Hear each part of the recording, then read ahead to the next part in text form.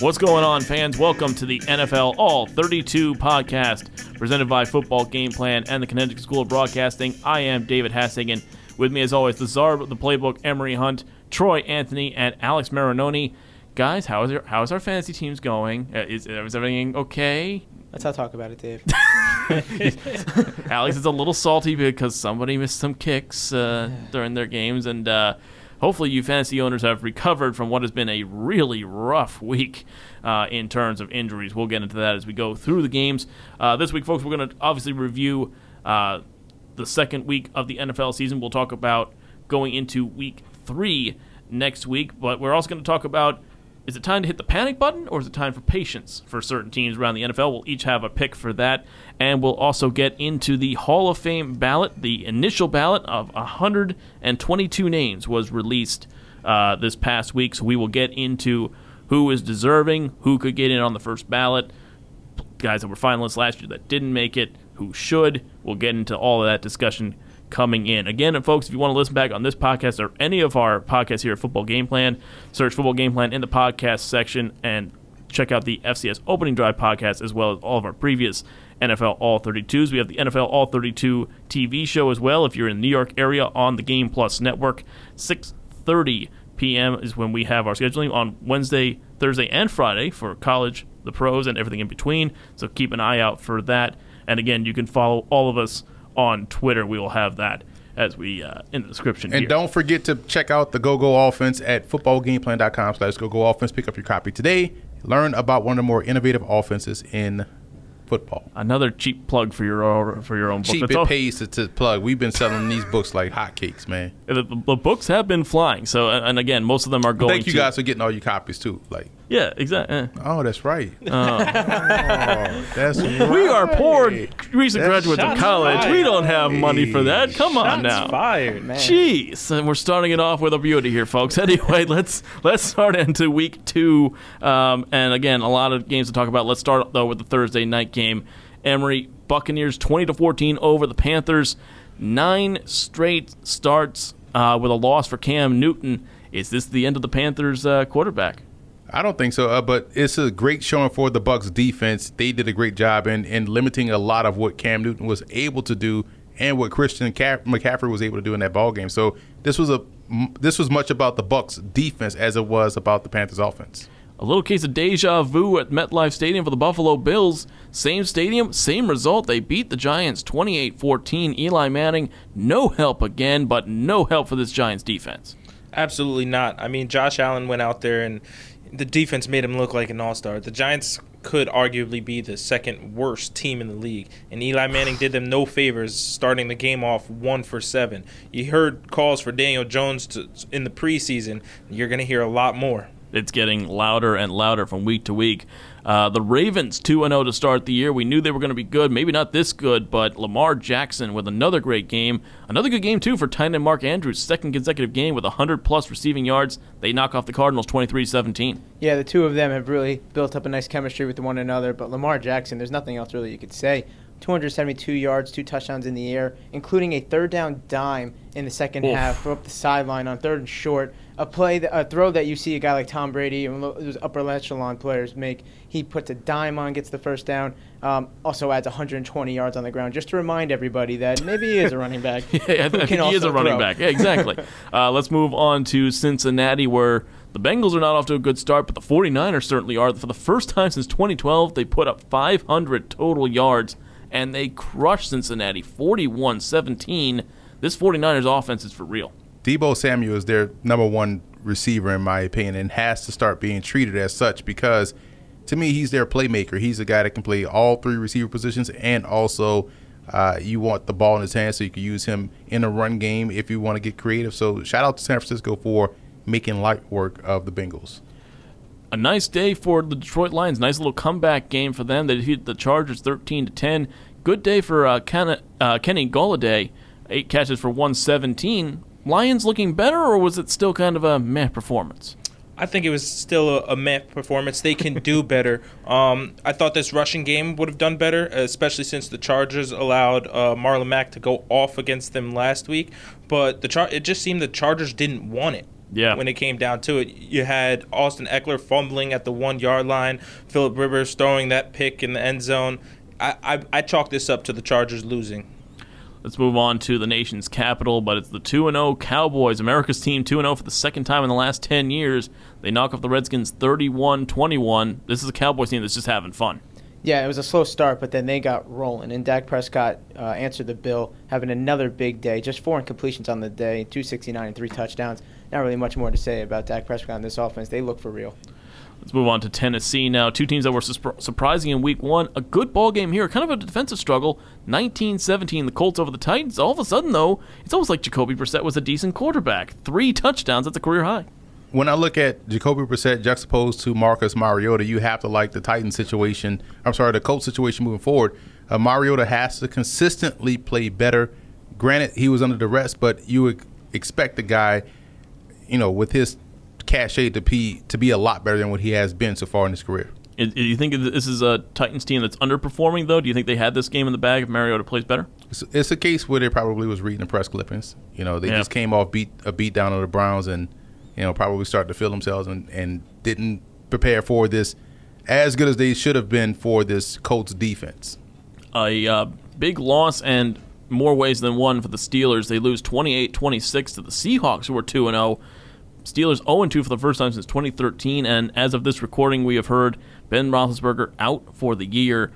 Steelers are now in very big trouble. They definitely are. But even in this game when Roethlisberger was there, they didn't look that good against the Seattle Seahawks. That Steelers pass defense is looking kind of bad, especially against the Seahawks team who wants to run first. Russell Wilson throws for 300 with 3 touchdowns, and DK Metcalf had a nice juggle touchdown in that one. Nice. I was about to say, nice game for the Seahawks. Everybody's going to talk about the gloom and doom in Pittsburgh, but Seahawks, much better than people expected, I think, to start with.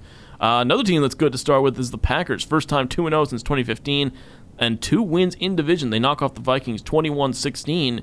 All this talk about the Packers losing this division to the Bears or the Vikings, maybe a little overrated after the first 2 weeks. Yeah, big-time win for the division. And Aaron Rodgers and that offense looked a lot better than they did in Week 1. And another big game for Aaron Jones, 116 yards and a touchdown on the ground. They're going to need him to be that guy if this offense is going to click. We knew Week 1 was bad, and we knew Week 2 was going to be worse, but we didn't expect this bad. Patriots 43-0 over the Dolphins. Patriots start for the 10th time 2-0 in the Brady-Belichick era. This Dolphins team is rock bottom, and they're drilling for oil now. They're going below rock bottom and finding their way to the core of the earth right now. There should be no reason why Josh Rosen isn't the starter at QB for Miami. And if you're Brian Flores, you just saw what happened to Todd Bowles. You just saw what happened to Steve Wilkes. You just saw what happened to Hugh Jackson. All guys last year started rookie quarterbacks. Despite what the front office and PR staff says, you have to find ways to win. Otherwise, it could be a short stint as a head coach for Flores. He has to get this turned around. And it looks like the rumors that we reported in Week 1 might have been true with players looking for trades out of Miami already. Texans 13-12 over Jacksonville. A defensive struggle. Deshaun Watson, though, carrying the team as well for Houston. Yeah, this was a good defensive game on both sides of the ball. And we saw Gardner Minshew. We talked about him last week, how he came into the game and did pretty well. He doubled that this week. I think he fared well for himself as well. But the coach down there decided to go for 2 instead of taking it to overtime, and it lost because Fournette couldn't get in the end zone. And a good Texans defense as well. Hard for a rookie quarterback only making his first start in that sort of situation. Chiefs 28-10 over the Raiders. The Chiefs continue to look like they're playing a lifelike game of Madden. Patrick Mahomes was pretty ordinary in quarter number 1. Not so much in the second quarter. Where did that come from? I got to say for the Raiders that for 3 quarters they held it down. I mean, they did well. Did pretty well, but that second quarter was Madden cheat code, what Patrick Mahomes was able to do. 443 and 4 touchdowns, and the chunk of that coming in just the 1 quarter was just absolutely disgusting. Yeah, that's Mahomes. That's his 7th straight road game with 3+ passing touchdowns. That's insane. Chicago Bears win on a last-minute field goal, 16-14 over the Broncos. A 53-yarder from Eddie Pinheiro. Bears 1-1, recovered well, but the offense is still not clicking. Man, they are legitimately playing 10 on 11 with football because of what they're not getting from Mitch Trubisky in that passing game. And as much as people talk about the analytics, people talk about, David Montgomery, Pro Football Focus says he led the nation in missed tackles. 3.5 yards a carry this week, 3.2 yards a carry last week. How about they do the right thing and give a guy that averaged 5 yards to carry the football into Rick Cohen? Hey, you're preaching to the choir here. You've been preaching his name for years. St. Louis, the Saints 9-27 lost to the Rams. A good day for the Rams. Cooper Kupp coming back off that ACL injury had 100-plus receiving yards for the first time since Week 4 of last year. But a big loss for the Saints as well. Drew Brees out for at least 6 weeks with a thumb injury. Yeah, that's going to be an important 6 weeks for the Saints, and that's going to hurt. Teddy Bridgewater came into the game, and he just didn't look like he was comfortable. He really didn't get things rolling in that offense. Once Breeze went down, the game was over. The Rams were rolling the entire game. That Cooper Kupp touchdown, 66-yard touchdown, that was a thing of beauty. Yeah, it was. A lot of great moves there from the former Eastern Washington Eagle. And last night, the Sunday night game, Falcons taking on the Eagles. A good ball game here, but it's the Falcons 24-20 over the Eagles. Julio Jones, now the all-time leader in receiving yards for Atlanta's franchise history, looked much better in this game as they did to Week 1. Yeah, they did. And Julio bailed them out at the end with that big screen pass that he takes to the house. But Matt Ryan, on a number of occasions, threw this game away. Couldn't read the Eagles' defense, the Eagle blitz, and threw a couple of late interceptions. But they did make the final play in the end to pull it out. Certainly did that, and obviously, folks, we are recording this before the Monday night game tonight. Browns taking on the Jets at MetLife Stadium. Anybody got anything we should watch for in this Monday night game for the listeners at home? Defense. When you look at Greg Williams having a familiarity with the Browns organization, having been there last year, but also Freddie Kitchens having familiarity with Greg Williams' defense, having been there last year as well. So, good chess match between the coaches. Certainly a lot of media headlines as well. A lot of Browns players calling out Coach Williams and his obviously checkered history. It'll be interesting to see how the officials respond to that. Troy, you got anything to watch on this? It's interesting how the line jumped when Darnold was out. The line was at about 2 points before the announcement that Darnold will be missing the game. Now it's jumped up to 6.5, 7 points. That's a huge difference. I feel it's not going to be that big of a difference between Darnold and Simeon because Simeon knows this offense. He's been there for a while, and I think it's going to be a closer game than what people are giving him credit for. Alex? Yeah, my addition is the Jets secondary. It's definitely not among the top in the league, and you're going against a team that's going to want to air raid, especially with the rough week they had Week 1. They want to make a statement, the Browns, and they want to cut the throat. The Jets defense, specifically Trumaine Johnson, has to step up in this game as he's probably going to be shadowing Odell all game. It's going to be an interesting game to be sure. We'll keep an eye on that tonight. But let's get into the main part of this podcast here, guys, and let's talk about the Hall of Fame. The initial ballot was released just this past week. 122 names on that list. Obviously, last year, a really good class. Guys like Ed Reed, Kevin Mawai, Tony Gonzalez, Champ Bailey. There's a chance for a really good class again this year. And let's talk about some of the guys who were finalists to start things off with who didn't make it. And I want to see which of these guys you think should be deserving this year. And so the finalists that didn't get in, Edgerrin James, Isaac Bruce, Tony Baselli, Alan Faneca, Steve Hutchinson, Richard Seymour, Steve Atwater, and John Lynch. All these guys are tremendous players. Obviously making it to the final ballot. Didn't get in. How many of them do you think gets in this time around? Well, this year they're going to do something unique for the 100th year. They're going to allow 20 guys to go in. Usually it's between 5 and 7 or less than 7 or what have you. I thought last year Baselli should have gone in. Faneca should have gone in. I thought those two guys were tremendous talents along the offensive line. I don't know why John Lynch is a finalist for the Hall of Fame, especially in conjunction when you have Steve Atwater there. I can't remember a signature John Lynch play. John Lynch was a very good player, but Hall of Fame worthy, I don't know. So everyone else, you could shake in the bag, but I thought last year we would have seen Mawai, Faneca, and Baselli should get the same benefit of the doubt that you give Terrell Davis and Gale Sayers for his career was cut short, but when he played, he dominated. Yeah, I think that with I think that the Hall of Fame is going to be able to cheat a little bit this year Right. with the extra inductees. Yeah. They're going to be able to get a lot of guys in who have been on the list for a while, just waiting to get in. But some players who need to get in this time around, I'm going to go with Isaac Bruce and Steve Hutchinson. Now, these are guys, when you hear their name, you think Hall of Fame off the bat. And it's surprising to me that they're still on the board. Yeah, for me, one of these players that needs to get in, I can't believe he's not in yet. It's very overlooked. I'm not going to say Terrell Owens status that he didn't get in right away, but a guy like Zach Thomas, you put up his numbers next to guys like Brian Urlacher and other players around, he's in the top 5 in tackles, top 5 in a lot of spots, 7-time Pro Bowler, 5-time first team All-Pro. Not even a finalist last year. Not even a finalist. So, I mean, that's... to me, it's how you can look at a guy like Urlacher and put up their numbers next to what Zach Thomas does, just because he didn't have the name and he's not, and that's to me is a crime there. I mean, I always think with these Hall of Fame votes, it's the workman-like positions that always get overlooked. Like with the NFL, it's always the linemen. The linemen really never get the credit in terms of this. So a guy like Alan Faneca, I'm shocked that he wasn't in last year.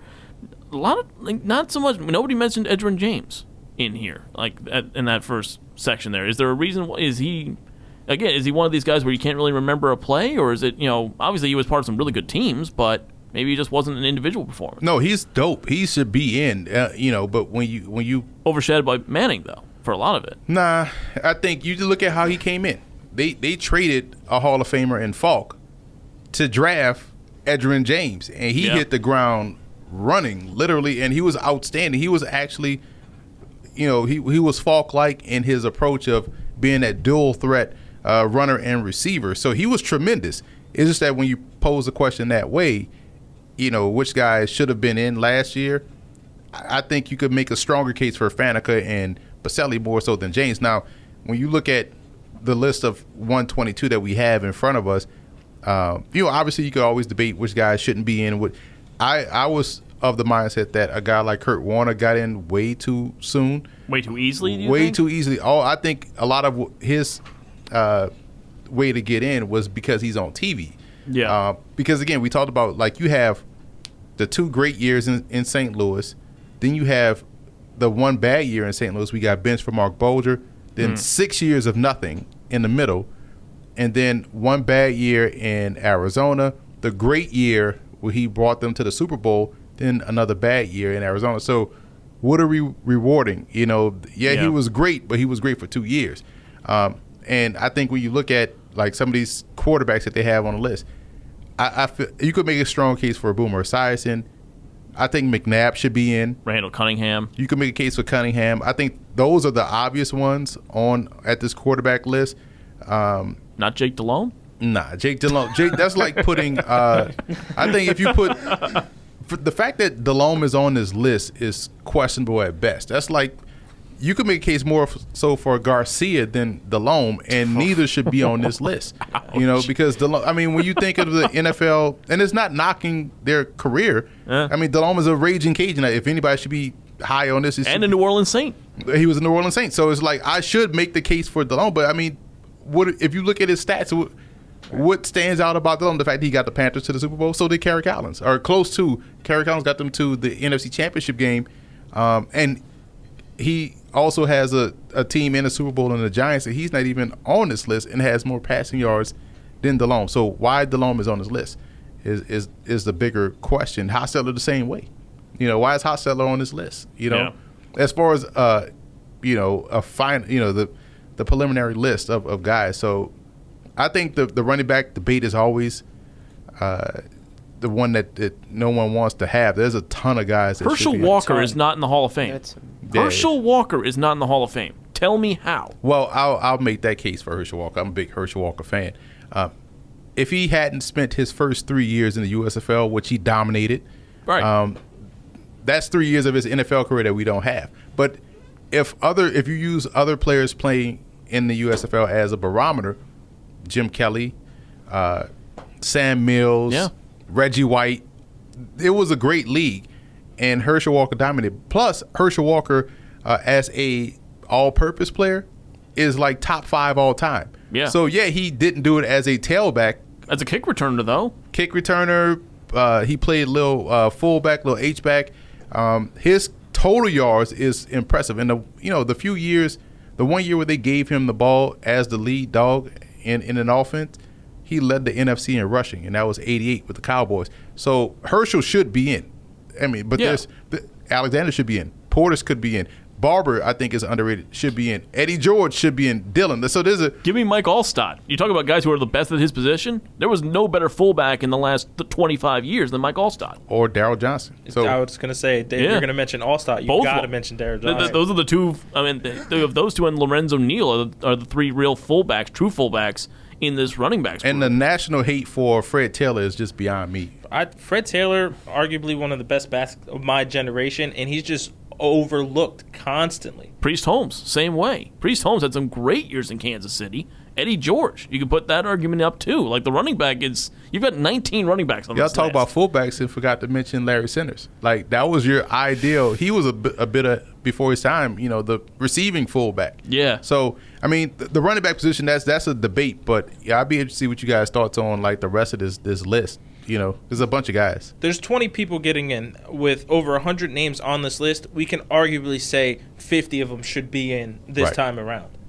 Yeah, it's going to make it, I think, almost a little more controversial now that there's 20, because then it's going to be, after you put in the 20, it's going to be like, you're telling me this person couldn't make the top 20? Why are they still on the list? Right, exactly. And then this could go back to bite them, even though I do like the idea of putting more people in, because there's clearly more than what the normal 5 to 7, as you were saying, that deserve to be in, should be in. Because here's the thing, too. There's guys, this is just a preliminary list of maybe some new names and things of that nature, but there's guys that are what we call your senior candidates that's not on this list that should be in. Ken Riley, longtime defensive back for the Bengals, has like 80-something interceptions in his career.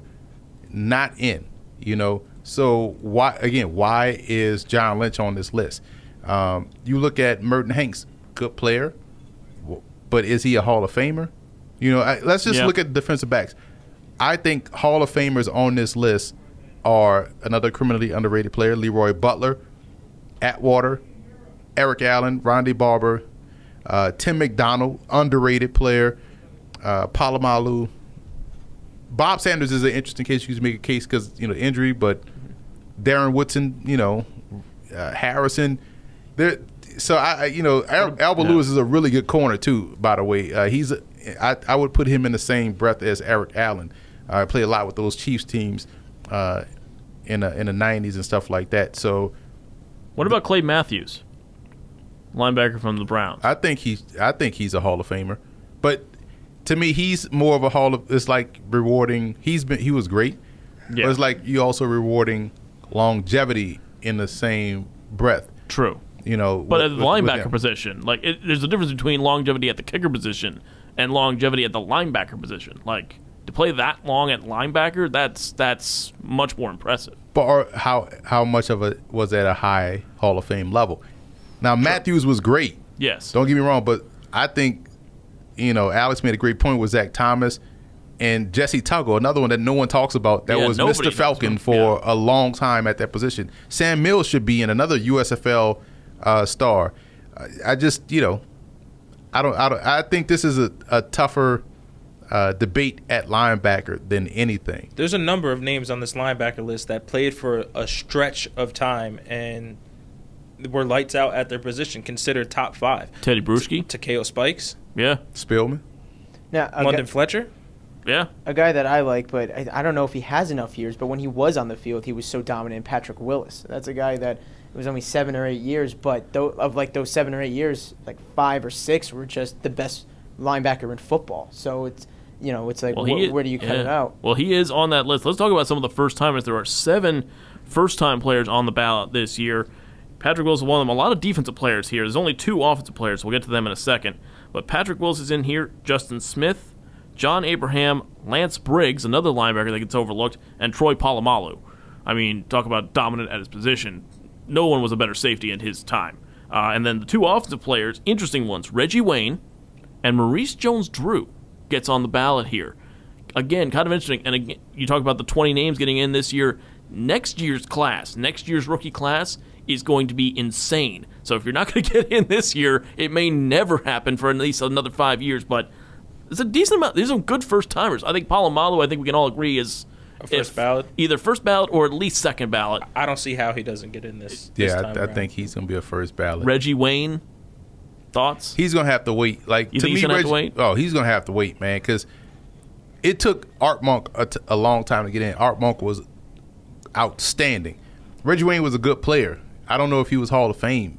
I think that's more along the lines of, are we rewarding him because we remember him playing with Peyton Manning and Yeah, kind of like an Edgerrin James. No, Edgerrin James was look at where Edgerrin James ranks in NFL history as far as rushing. But what I'm saying is in terms of the thought process, because the quarterback gets the glory. So who was the big name on those Colts teams? Yes, it was Wayne, James, and Manning, but everybody only thinks about Manning. This is what happens. Here's a comparable, I would say. Would you take Reggie Wayne or Torrey Holt and put them in the Hall of Fame? Out those two. I'd take Torrey Holt. I'd take Torrey Holt too, yeah. Now, would you take Torrey Holt over Isaac Bruce? That's where it gets tricky. Right. Or would you take Torrey Holt over Jimmy Smith? Or would you put him in? Who's not on this list that should be in? For all these new Patriot fans we have, like, you mean the ones that started as soon as a guy named Brady somehow? If you don't remember Stanley Morgan, then you're not a Patriots fan. Morgan and Irvin Fryer should be guys that I think are Hall of Famers. But we know these new Patriot fans don't think the Patriots existed past, or pre-2000, right? Boston Patriots? What are those? Exactly. That's the team that must have folded. Here's the thing: if you're gonna put Reggie Wayne and Edgerrin James in there, you might as well throw Jeff Saturday into the mix too, because without him, none of that happens. Why are you hating on Edgerrin James? Like, I'm not keep using him as a bad example. Well, no, I'm not saying that's a bad. I'm saying that he should have been a Hall of Famer last year and wasn't for whatever reason. Now you bring in Reggie Wayne, who, as you said, was more of a part of the nucleus of those Colts teams. You might as well throw Jeff Saturday in there, who's easily one of the best centers to ever play. Like, you might as well throw them in. There's no knock at all against Edgerrin James. Edgerrin James is, at least in the modern era, like the last 20 years, top 10, maybe top 15 running backs of all time. Edgerrin James right now is 13th on the all-time rushing list, behind Marshall Faulk, Jim Brown, Dorsett, Dickerson. There you go. Adrian Peterson, who's active still, and Bettis, Tomlinson, Martin. I swear, 4th overall right now is blowing my mind just to look at it. Frank Gore, Barry Sanders, Walter Payton, Emmitt Smith. It's weird to see Frank Gore 4th. Yeah. And still playing like he's going to get 15,000 before. So he may even pass Barry Sanders, because Barry Sanders right now is at 15,269 and Frank Gore is at 14,836. So we could witness the third greatest rusher by yards in NFL history in Frank Gore. And here's the thing with Frank Gore. He's only made it to 5 Pro Bowls. He was only selected to 5 Pro Bowls. He wasn't supposed to make it this far with multiple. His last one was 2013. The multiple ACL injuries. Tear it 3 times? 3 times, coming into the league. It's amazing to see what. So, yes, this dude has legitimately. Now, he's not off to a great start. 30 carries for 88 yards so far. But, I mean, I would guess his worst year was his rookie year where he ran for 600. And then the next year after that, he almost ran for 1,700. If he gets 600 this year, he's 3rd all time. So when you put Emmitt Smith and Barry Sanders and Walter Payton, you have to gotta throw Frank. You gotta sandwich like Frank of all the names that you had to throw in there, like, man. Well, here's the thing, and you have these discussions about how do these guys make the list. Here's the thing: at some point, Eli Manning's going to be on this list. But as we've said numerous times, if he starts this year for the whole time, he's already at 116 and 116 right now. If he finishes one game under 500, he's a sub 500 career quarterback with 2 rings, and he'll get on the Hall of Fame ballot. But will he ever get? He's probably going to get in second ballot. You put Eli on this quarterbacks list right now. Let's say you know. Yeah. So let me throw out the list for the people who are listening here. So the 7 quarterbacks that are on this list right now: Randall Cunningham, Jake Delhomme, Boomer Esiason, Jeff Garcia, Jeff Hostetler, Dave Krieg, Donovan McNabb. So let's throw in Eli Manning into this list. Where does he rank in that group? Well, Eli Manning and Dave Krieg are the same guy, in my opinion, because Dave Krieg played from 1980 to 98. 3-time Pro Bowler. So he's a compiler, as people like to say. He played a long time. So his best years were in Seattle. When Seattle was, when he... in the weird Seahawk phase. When they were the Kingdom phase of Seattle. But you don't ever remember Dave Craig being like a premier player in the league. You know, although that '84 Seahawks team was great, they took Miami to the brink, and I think they were in the AFC Championship game that year, so they could have gotten to a Super Bowl. But when you look at Eli Manning, are you putting him in over Ken Anderson, who should be in the Hall of Fame already? Yeah. Quarterback for the Bengals. He's not even on the list. But again, that's what I'm saying. So you're going to have a lot of these senior finalists. This 20 that they're going to say they're going to bring in, I would be willing to bet that 15 are going to be senior finalists. It's a way for them, like you guys talked about, to clean up that backlog that they have. Because you can't put, I mean, get back to the question. I'm not putting Eli Manning in over Cunningham, Esiason, or McNabb. I wouldn't even put him in over Craig, because Craig is at least over 500 in his career. He was 98 and 77. I mean, but Craig played. That's like putting Steve DeBerg in. He's still over 500. The question is, True. how much do you value the Super Bowls and the Super Bowl MVPs? That's the question. So would you put Jeff Hostetler in? No. I mean, he got Super Bowl. A Super Bowl. Mark Sanchez made it to back-to-back AFC Championship games. Obviously, he's in. On this list right now, Just completely ignored. Cunningham, Esiason, McNabb, then Eli. See, here's the thing, though, because you have to... Fair enough. There's a difference between League Hall of Famers and Team Hall of Famers. Dave Craig is a Seattle Hall of Famer. He is a Seattle Seahawk great. Eli Manning is a New York Giant great. Do you lift them above that level to NFL great? The only argument that can be made for Eli being more than the Giant great is his numbers. He's in the postseason. No, his just the numbers period. overall. He's top 10 in almost every statistical category, and he's probably going to finish top 5. And he's going to finish sub 500. So what do the numbers give you? Yeah, He's going to like- pass. He's going to pass Ben Roethlisberger this year. Yeah. Yeah, the argument with that is he's sub 500, but then you go that this is an individual Hall of Fame. And yes, Right. the record falls on him, but if his numbers are there to back it up, even though he played in this generation, so when you compare it to past, it's tough to do with numbers, but it is what it is. He's going to be a top 10 in every big-time quarterback stat, and that's what's important. I give you he's probably going to finish sub 500, especially with the way the Giants are looking. They're in rebuild for at least the next 2 years. Right. But what brought him to that sub 500 team? Was it his play or was it the team around him? How many times has he had a legit defense? Well, you can make that argument for a lot of the guys, some of these quarterbacks on the list. You can talk about Donovan McNabb. Yeah, who's been his receivers? Yeah. Donovan That's McNabb more of a- also made it to 4 straight NFC title And never games. went to a Super Bowl. I never won a The Super only Bowl. time he went to Super Bowl was when he had who? Terrell Owens. Terrell Owens. Eli Manning has had good options. Not at Hall of Fame receiver. options, but Good really options. good options. Better than Thrash in Philly. Yeah, but the thing you Like, could give McNabb is that he went to 3 NFC Championship games without Terrell Owens, and his team was a competitive team without Terrell Owens, and it took Terrell Owens to get him to that level. True. For Eli Manning, he had the 2 legitimate defenses, but he had better receivers throughout.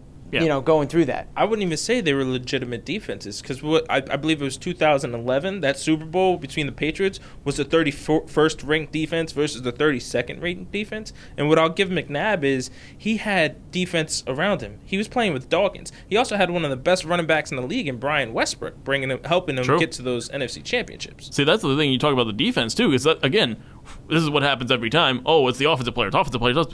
The defensive players, I mean, look, some of the safeties on this list alone, Darren Woodson, Troy Polamalu, Steve Atwater, Bob Sanders, Rodney Harrison are on this list.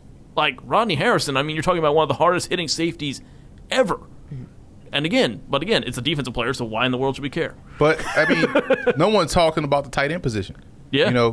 Keith Jackson, one of the first true hybrid guys that we've seen. He was tremendous at Oklahoma, came into the league and was excellent with the Eagles, and then went on to the Dolphins. Dallas Clark, another one of the Colts guys. Brent Jones was a part of those 49ers offenses that wrecked shop. Wesley Walls was a fantastic tight end for 3 different teams. He was good with the Saints, good with the Panthers. How did Jeremy Shockey get to this He list? should not be on this. Yeah, Jeremy that's so weird. Shockey's on this list. I mean, I get it from he's not. I would say Shockey is more in that Gale Sayers era, arena, because let's be honest, Shockey was a dog, when he got in. Right. His numbers don't his numbers are what they are too. If you look at from where he was as a tight end, in comparison to his contemporaries, he was legitimately a threat. He played 4-time Pro Bowler, 1-time All-Pro, and 2-time Super Bowl champion. Yeah. When he started his career, he was an animal. He was arguably one of the he best was Gronkowski before Gronkowski. Right. Exactly. Giants take him in the first round. He lived up to it. But after he messed up his knee in 2007 and the Giants didn't return with him, his game kind of went downhill. And he lost his damn mind. Yeah. But he was a big reason why the Saints got to the Super Bowl. I was going to say, excuse me, he revamped a little bit in the Saints for maybe a season or two, but then the game never returned to where it was. Real quick before we move on to patience or panic here, the next segment, special teamers. Anybody you think on absolutely? The special team Because list? first of all, why is Josh Cribbs on this list? I'm glad you brought that up. He's a great special teamer though. But everyone talks about Steve Tasker. But let's talk about who leads this list in Brian Mitchell, the Raging Cajun. He should be Bring it up. the special teamer that gets in. You could make a case for Cribbs. Cribbs was a dominant special teamer. You can make a case for Tasker, dominant special teamer. Johnny Bailey, the late Johnny Bailey, was a good one. Mel Gray was a great one too in New Orleans and also in Detroit.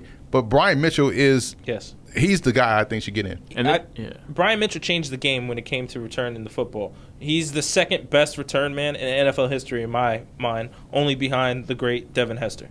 Mm-hmm. Yeah, it's 100%. You had a plan for a special teamer. I feel like if you have a game plan for a special teamer, you have somebody you have to worry about, then that is somebody who should be considered for this type of acknowledgement. And then you look. I mean, even the kickers. David Akers is in here. Jason Elam's in here. He had a great career.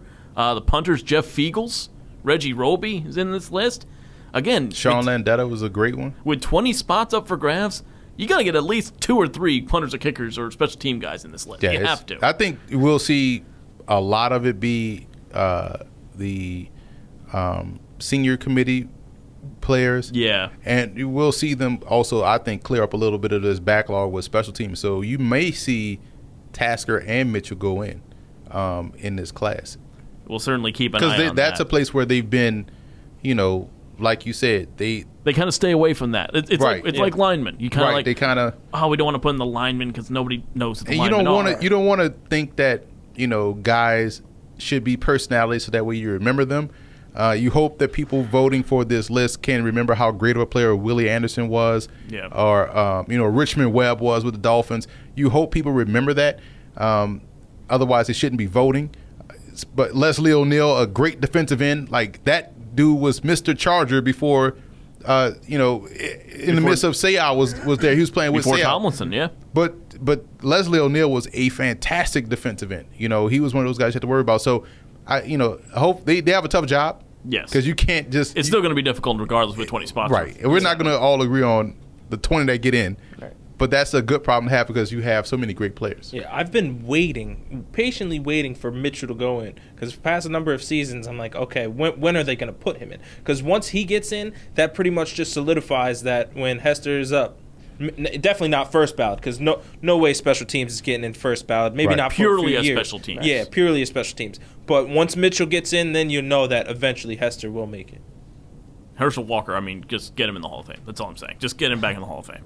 Again, folks, this is the NFL All 32 podcast here from Football Game Plan. David Hassig and Troy, Anthony Marinoni, and the Czar of the Playbook, Emery Hunt, with you here. I just had a complete... Alex Marinoni, right. Tell me twice. This is 3 times going to be a problem. Hey, I got it right last week. I'm 2 out of 3. It's fine. Let's move into our next segment before we talk about the Week 3 games here. Let's talk about the panic button and whether or not it should be pressed. Because we're only 2 weeks into the season. It's very, very early on. But there are some teams fans that are already slamming the panic button, saying, help, get us out of here. Who should be panicking and who should be more patient? I'm going to start with this with my patience team. My patience team is the New York Jets. Yes, didn't get off to a good start in Week 1. Sam Darnold, obviously, with mononucleosis, he's going to be out, it sounds like, at least until maybe Week 5. You've got the early bye week in Week 4, and you have a guy in Trevor Siemian, Troy, you mentioned, a guy with consistent starting experience. You still have the weapons. Obviously, Nun was out, but you still have Bell. You still have a lot of weapons at the wide receiver and tight end position, and the defense will get better. It can't be as nearly as bad as what it was before. I think the Jets fans, this happens every year. The Jets usually start well. They didn't start well this year. And then week 4 turns around and the season's over. It's not done yet. We still might see Sam Darnold. As for the panic button, Pittsburgh. Gotta be Pittsburgh. You lost your 2 biggest offensive weapons.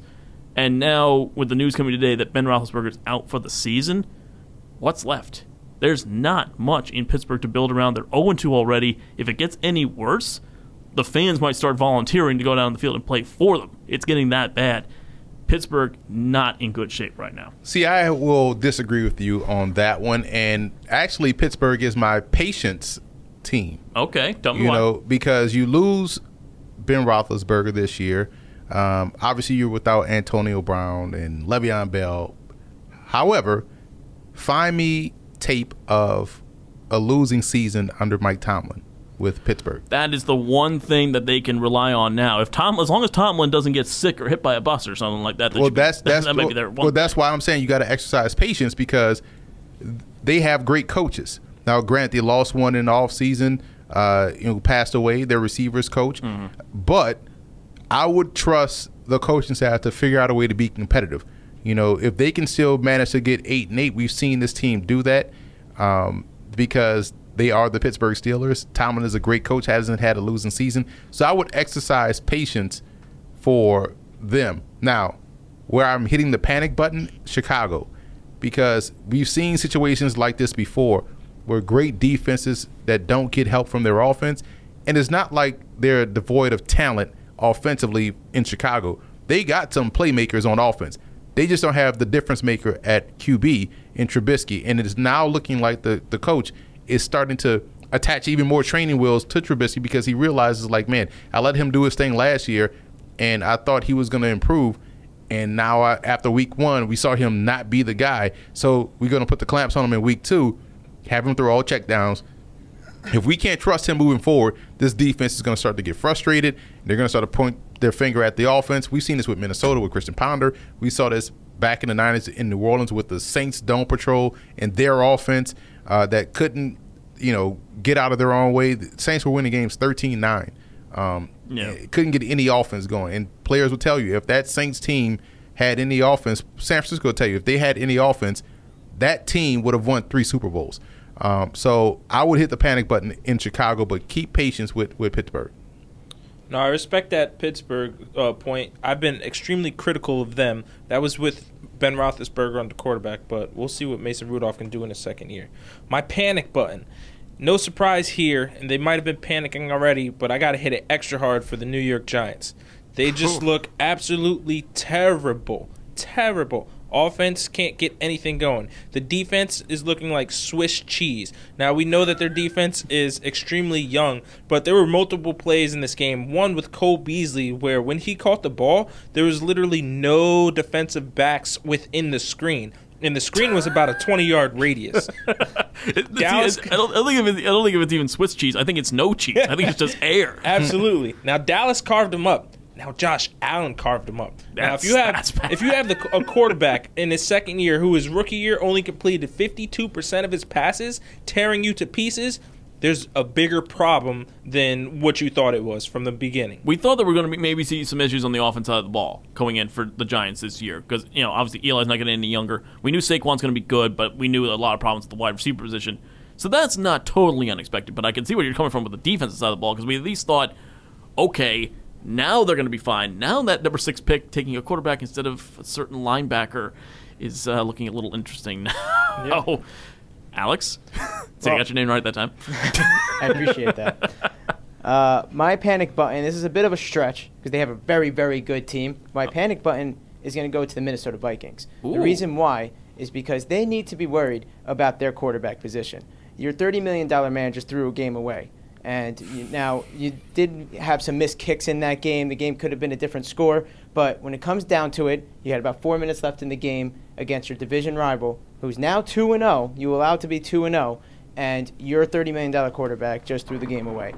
This is a guy who you could blame was part of the majority of the reason why this team wasn't a playoff team again. And now that he's their problem now for the next couple of years because you paid him all this money, they might fall into a trap, especially, God forbid, Dalvin Cook were to go down again because we know he's prone for that. Now, my patience team is going to go to the Carolina Panthers and that fan base. Yep. Mostly the fan base. Yeah. Cam Newton is coming off these surgeries like we brought up before, and we saw it with Andrew Luck that it takes some weeks to get going, and then we all know what Cam Newton is. He's been able to keep games close with playing a shell of himself. Cam Newton will get right, and the offense will get right, and it helps to know that it may take a couple of weeks for Teddy Bridgewater to get acclimated to the Saints offense, where they may slip a game or two in the NFC South. So this is the perfect time for the Panthers and for Cam Newton to get right and to take a stride in this division. How long do you think he has, though, in terms of a safety net for Cam Newton? At what point in the schedule do you say, wait a minute, he's not right completely?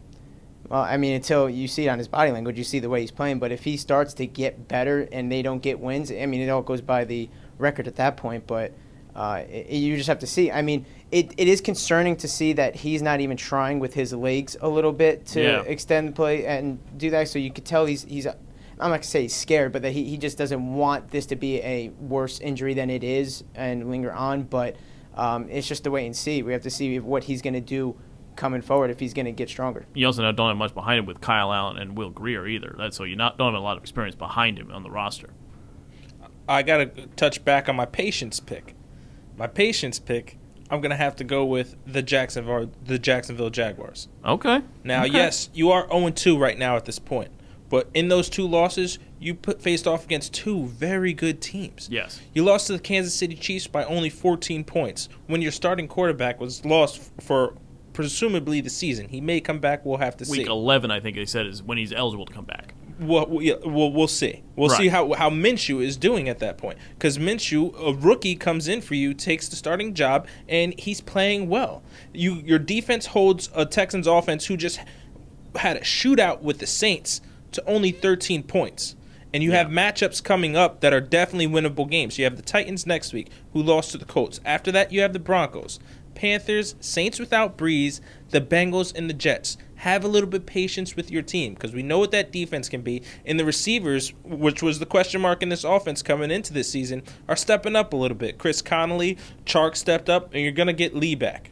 Yeah, that's for sure. We'll keep an eye on that. So, again, it's only week 2, folks. Unless you're a fantasy owner, then you can panic. But you can still relax just a little bit.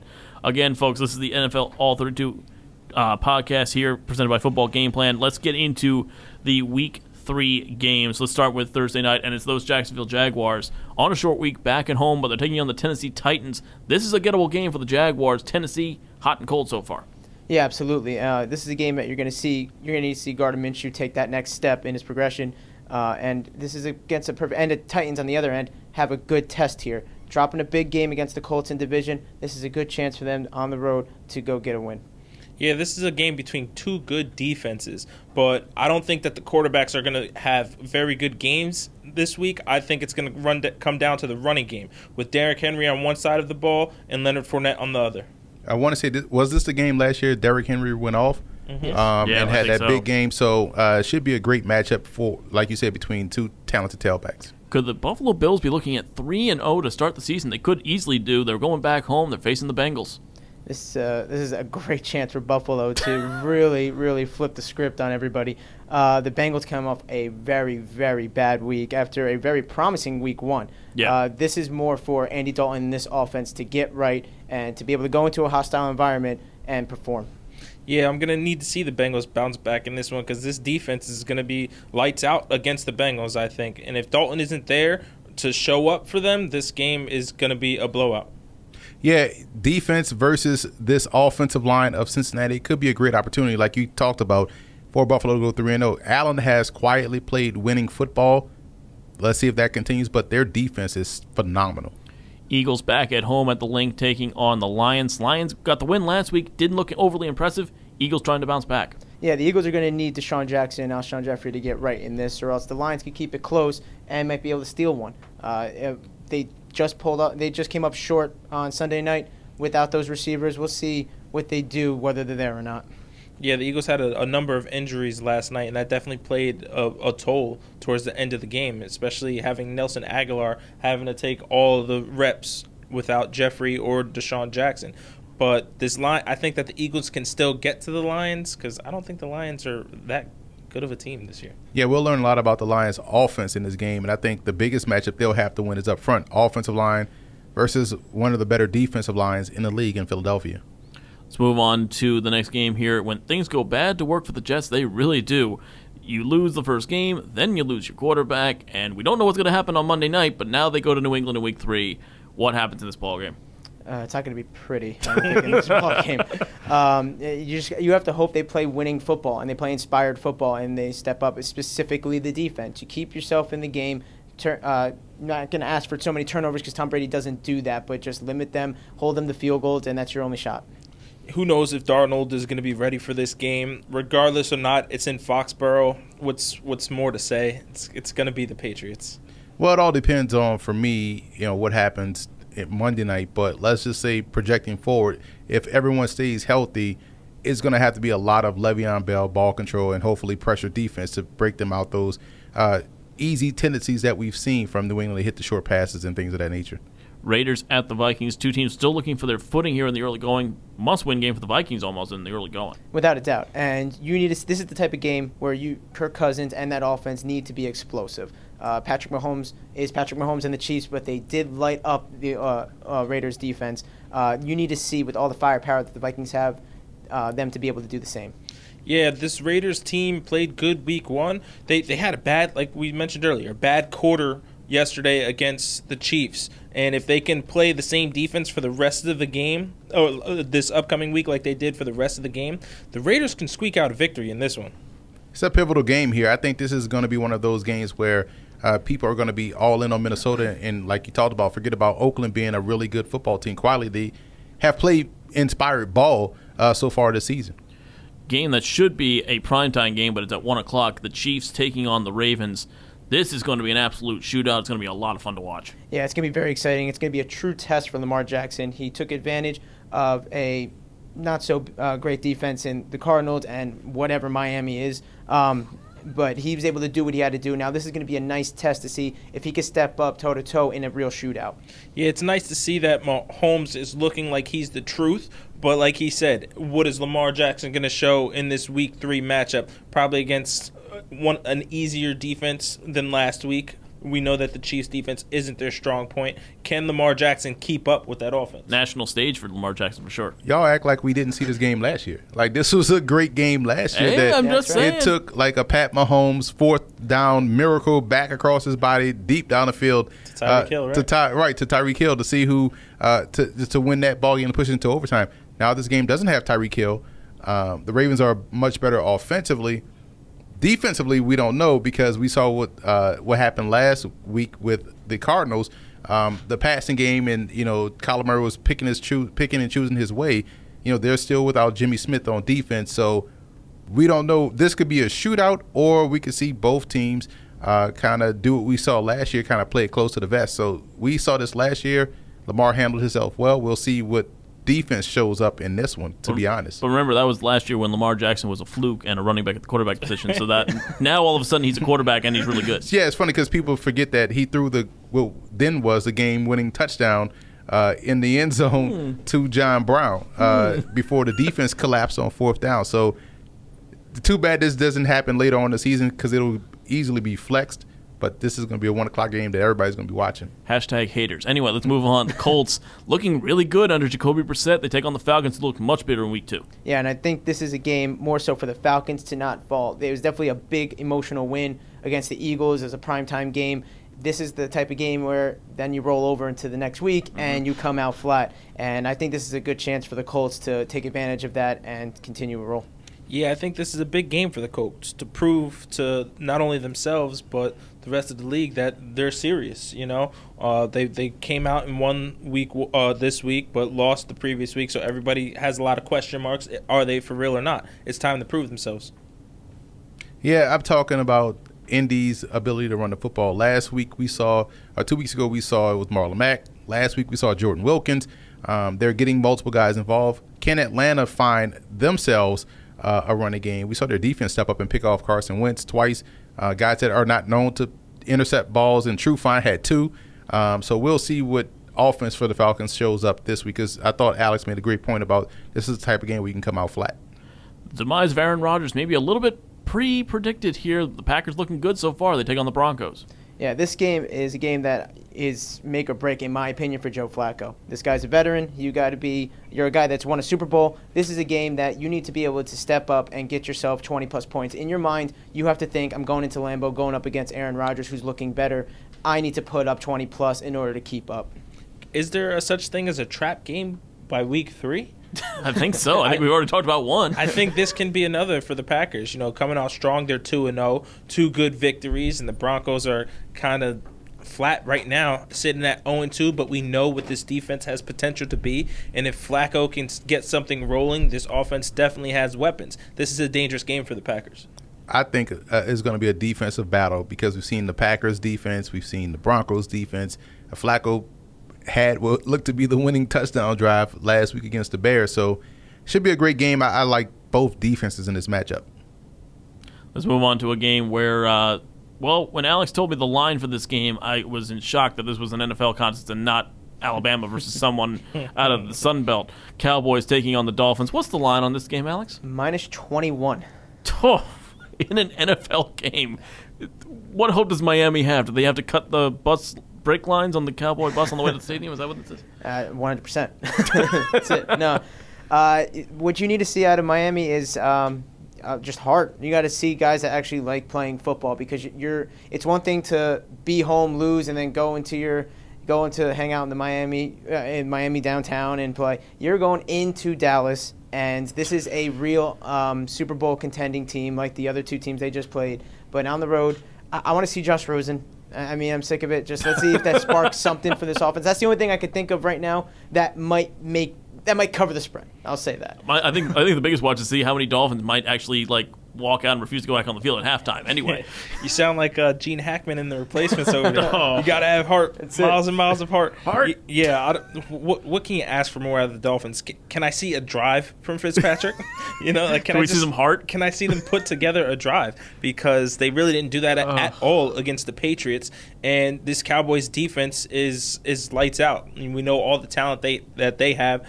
Will the Dolphins be able to put up a point? I don't know, man. At some point, pride got to kick in.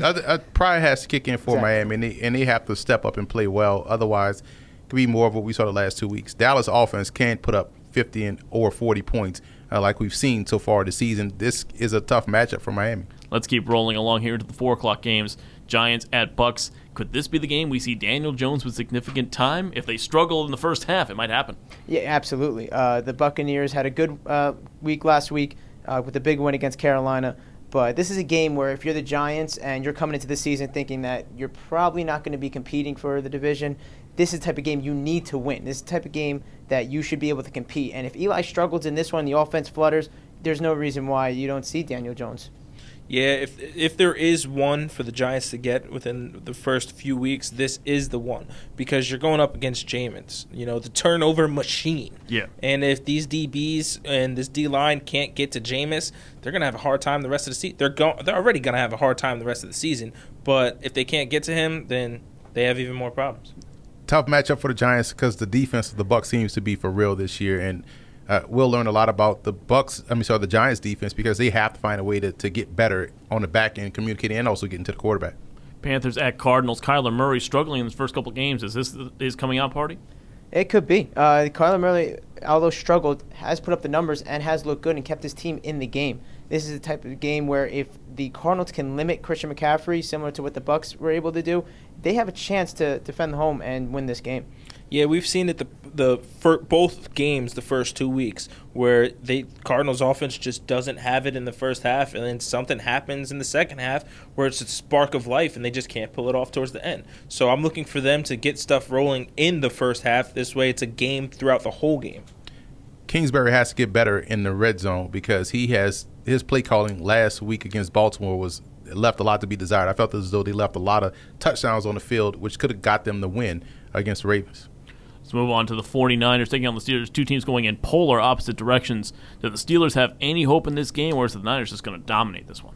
Well, I'm not too sold on the 49ers just yet. It was a big win, but it was Cincy, and Cincy has that type of knack of playing really well and not playing well at all. So we don't know if that 49ers was a real big-time win, or if that was just what I said with Cincy. The Steelers have a lot to answer here. What can Mason Rudolph do? And what I'm going to be interested to see what they do with the offense with him under helm. I think that this Niners defense has played lights out for the first 2 weeks, and they continue that in week 3 against Mason Rudolph.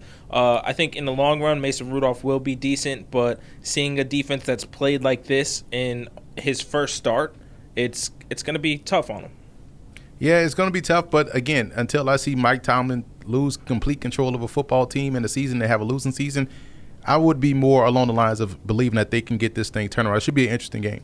Let's move on to the next one here. Seahawks taking on the Saints. New Orleans felt wronged again by another call yesterday. I don't know what the fans are going to think going to Seattle, but the Seahawks have looked good. Yeah, the Seahawks definitely looked good last week, but I want to see Teddy Bridgewater get more acclimated to this offense and do something. This isn't the same Seattle defense. I want to see him play a little bit better and definitely take ownership of this offense now. I want to see Seattle get to quarterback. They have to get to Teddy Bridgewater. This should be a good game. The 12th man will be there. I think that defense is going to make noise for the Saints, and it's going to be tough for them. I want to see the receivers of New Orleans step up and show themselves to be legitimate threats, not only just short, intermediate, but also deeper down the field. Let's move on to the last of the 4 o'clock games. Chargers taking on Texans. This could be a real defensive struggle. Yeah, these two teams need to answer the bell right now. In this one, it's all about Deshaun Watson for the Texans. You need to step up, and he needs to be 13 points coming on last week. I know it's a good Jacksonville defense. I need him to step up and see more if he wants to be a real player in the AFC.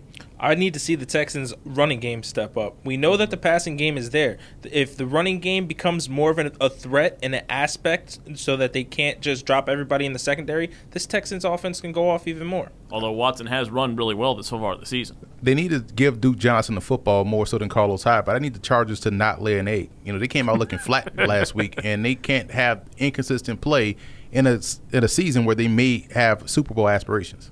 Another primetime game for the Browns. Again, we don't know what happened on Monday night against the Jets, but next week at home, Sunday night against the LA Rams. Critical game for Baker Mayfield. Absolutely. We're not going to know what happens for Monday night, but assuming everybody's there, we're going to need to see Baker step up against a real competitor in the Rams who looked good last week. Yeah, I mean, we can all be consistent with the Baker mentality, but the Browns' defense as well, because we know what this Rams offense can be. McVay is just going to send them through nightmares. But Denzel Ward in that defense, Garrett is going to have to step up big against this Rams offense. Yeah, the Rams offense was outstanding, but I thought their defense did a great job last week against New Orleans. Let's see if they can step up to the challenge once again against a team that poses a lot of the same threats schematically in the Browns. And next week, Monday night, 2 teams that are kind of sputtering. Redskins hosting the Bears. What are we looking for? Case Keenum has been able to keep games close. The difference here is Mitchell Trubisky is not Dak Prescott and is not Carson Wentz. So can Mitchell Trubisky take that step and put up the points on the Redskins? Because if not, Case Keenum might keep this game closer than they like. Not only does Trubisky have to get rolling, but Nagy needs to get these running backs rolling. Last season when the Bears did good, their running backs were doing good. It was the combo of Howard and Cohen. Now they have Cohen, Davis, and Montgomery. Subtract more of Davis, get Montgomery and Cohen rolling, and the Bears' offense will get rolling. Want to see the Redskins' defense step up and be much more consistent than what we saw last week against the Cowboys. This is a good defense on paper. Can they play like it, especially Josh Norman having to have a big game? That'll do it, folks, for the NFL All 32 podcast for our Week 3 preview. Again, if you want to listen back on this podcast on demand or any of our previous podcasts here from Football Game Plan, search Football Game Plan in the podcast section for iTunes or SoundCloud, and you can listen to those on demand. Again, we are on the Game Plus Network where we have pro and college coverage that you can enjoy, as well as footballgameplan.com and youtube.com/footballgameplan. I've been David Hasagen with Alex Marinoni, Troy Anthony, and Emery Hunt. This are The Playbook. Thanks for listening in. We'll see you for next week.